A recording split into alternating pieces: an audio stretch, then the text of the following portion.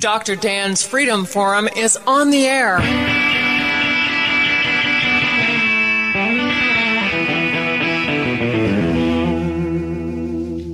Never send to know for whom the bell tolls. It tolls for thee. Dr. Dan's Freedom Forum is a call to arms for those American patriots who, in the tradition of our founding fathers, will stand up now to defend the Constitution and the liberties that it guarantees to each citizen, to each of us. That is our mission, to explain in a clear and concise manner the direct effect of each issue on the individual, on you personally, not some anonymous being in a distant place, and to define in no uncertain terms the consequences of inaction. Let the battle begin. Virginia Prodan, you've also amplified another really important point by describing the life of the dictator and his mother and his children and his family. And that is, socialism is for the people, not the socialists. And you had a great example of that, didn't you? Because the dictator in Romania and his family lived like kings and queens and princesses and dukes and earls, where the people suffered. They suffered greatly. Yes. The socialists and communists is for the elite. There is no equality. There is no equality. It's created. And the older the system is, the more power the dictator will have. Dictator Ceausescu was surrounded by his own family, and many of them, not only Ceausescu, you can take the same situation in other countries and you will see the same kind of procedure that was adopted. And even as he surrendered himself in the government with relatives, many times he killed his own relatives out of fear that they might want his power.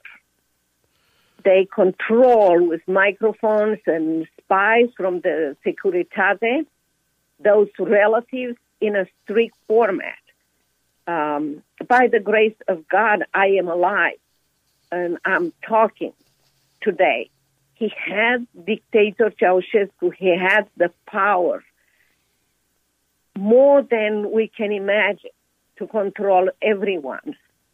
And I'm alive, and he is dead. We're talking with Virginia Prodan, who grew up in communist Romania. She became a lawyer defending Christians against attempts by the government to eradicate Christianity and the Christians themselves by any means. She's alive today because of her faith. Let's talk Virginia Prodan, and I also want to remind everyone that she's written an incredible book called Saving My Assassin, available on her website, virginiaprodanbooks.com, and Amazon.com, where you'll find several hundred five-star reviews. One of the things that interested me in reading your book was that you became a lawyer. Now, we all know that lawyers in the United States, they either are on the prosecuting side of the table or the defense side of the table, but there is a rule of law that they're supposed to follow, and the prosecution and the defense argue cases in front of what are supposed to be impartial judges and impartial juries in order to reach verdicts and to dispose of legal issues in a fair and fair way according to law. So what has always puzzled me, and which you spoke about so eloquently in many, many instances in your book, what was it like for you as a defense lawyer to be defending people who you knew were not guilty of anything, but you were practicing law in a system that was stacked against you in every single way? First of all, I have to say that after I accepted Christ, I understood that God allowed me to go to law school for the exactly reason that He appointed me to defend Christians and churches persecuted by the ungodly government, socialist and communist government of Nicolae Ceausescu. I was 100% that was my reason to be a lawyer. I wasn't aware from the beginning that will attract the whole punishment of the government. But I was guided by God, and I cannot take credit for that, because when God gives you an appointment, He gives you everything to do the job. I became aware as I defended Christians and human rights cases, as my cases became part of United Nations reports on human rights violation and religious rights violation in Ceausescu's regime, and part of United States Department of State reports on religious violations. After that, the government started to follow me everywhere. I realized that my office and my home was bugged, that they knew everything about my whereabouts. I was pushed in the traffic to look like I had an accident, but by the grace of God, I survived. I was interrogated daily. I was beaten and tortured. I was told to stop. I was threatened that I will be killed or my kids will be killed. The government did everything that was possible, but I cannot explain the power that I had to continue without God's power in me, because He is the one who makes me bold as a lion, who made me strong and courageous to fight Goliath like dictator Ceausescu's regime. And that's the truth. Dr. Dan's Freedom Forum will return right after this quick break.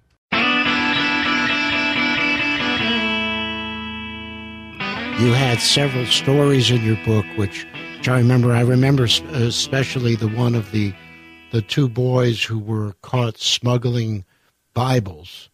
Obviously, in Ceausescu's regime, Bibles were probably the one book that he wished had never been written, because if you believe in Jesus Christ, if you read the Bible, then you understand that He was not God. So there were severe penalties for the use of Bibles. Wasn't it illegal to have a Bible in your home? This is how the socialist and communist government worked. Do you remember that I call it a land of lies?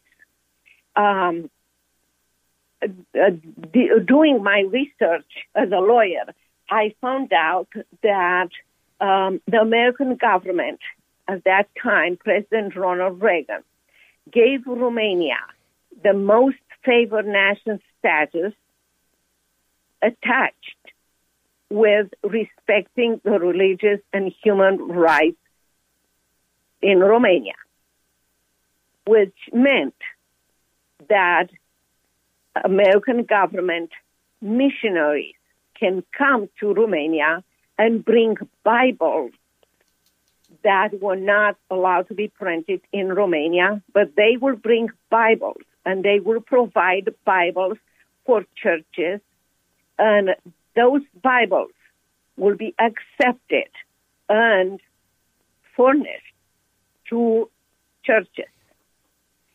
Ceausescu did not allow that part of the agreement with the government of United States to be known in Romania. So he told us and everyone that the government does not publish Bibles, therefore we cannot have Bibles.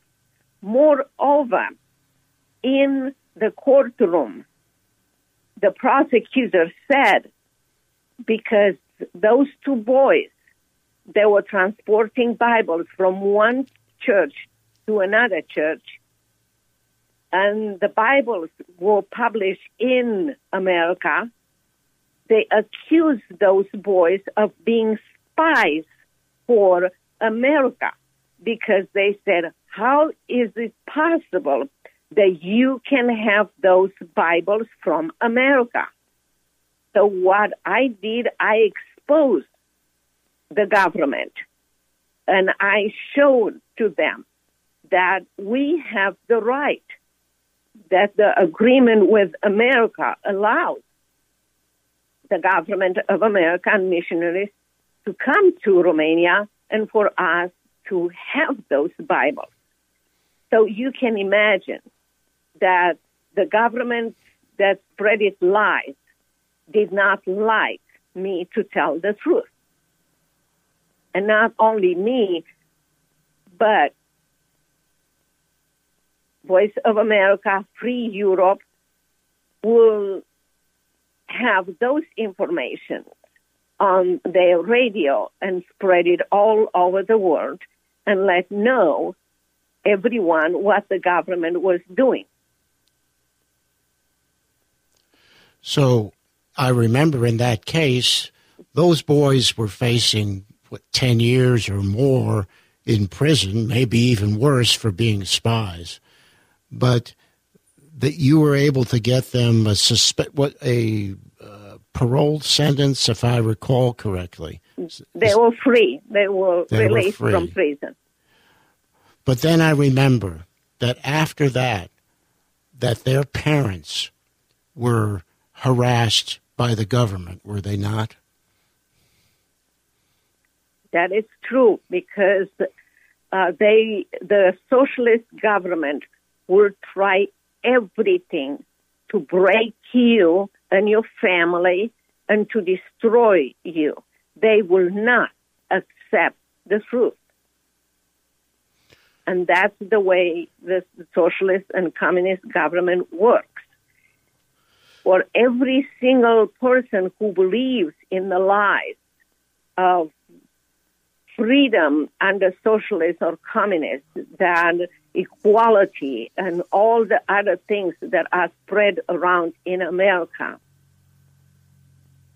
I am telling you the truth. You are building, or you want to build for yourself, a land of lies and a prison land. That's the reality. Well, you live that lie. Yes. It's amazing to me what you survived. Were there, besides you, and I understand that you were trying to by what you were doing, you were trying to let the world see what was going on. The government wanted the world to have the fake news, basically, that everything was fine and that Christians were not being persecuted, but you were doing your best to show the world that Christianity in every way was being not only suppressed, but terrible things were being done to Christians, even though there was an agreement with the United States. So were you the only lawyer who was really actively doing this? Did you have any help at all? You have to know that socialists and communists work with isolation. So, as far as I know, I was the only lawyer. I was helped by my church. And when I call church, I'm calling the entire church in Romania. The book, Saving My Assassin, describes what I call angels. Several of my young brothers in my church, because of the threat of those Securitate to push me in the traffic again, they used to cut my tires. So many times it was not possible for me to have my car available. So they offer their car and they transported me from one place or another. The story of those angels, what I call angels, that helped me describe in details in my book. And that's what I call a very important help, because they put their life at risk. And also, I believe that knowingly or not, every single client and case that I had, and of course there were more cases that the book describes, but every single client who came to me for help, they actually helped me, because you as a lawyer defending, you cannot defend without having a courageous client. So every client that I had, I consider a very strong and courageous person who wanted to live by God's word and not worshiping the dictator. It is truly amazing to read and hear about that. And in this country, I think we have it so easy. We may not have it easy in the future, but right at the moment, we do. And yet there are people like you and your clients who a bare 30, 40 years ago were being tortured for being Christian. I have to say that I had the privilege to be encouraged by a lot of Americans, missionaries, that came to Romania. They will come to church or my place or meet somewhere with me, and they will hug and whisper in my ears, "Go on, we pray for you." And that was very precious to me. The book also describes the day when the ambassador's wife, United States ambassador's wife in Romania, came to my home when I was under house arrest to make sure that I was alive and my family was alive. She was sent by President Ronald Reagan. So I believe that God used a lot of people to encourage me, as He used me to defend and encourage others. We are family of God, and we encourage each other. I believe and I pray that my book is an encouragement for Christians today in America and all over the world.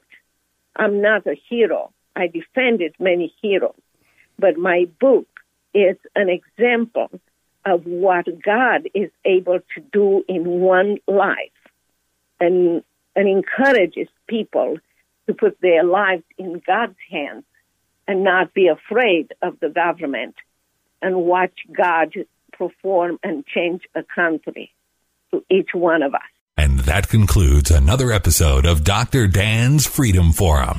Join the battle on our website, www.drdansfreedomforum.com. The right to own private property that cannot be arbitrarily confiscated by the government is the moral right and constitutional basis for individual freedom.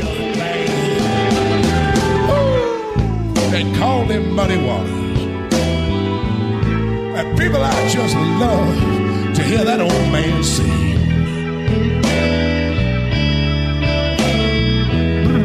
Wait. Yeah, when I played the Hoochie Coochie Man, I get joy in everything.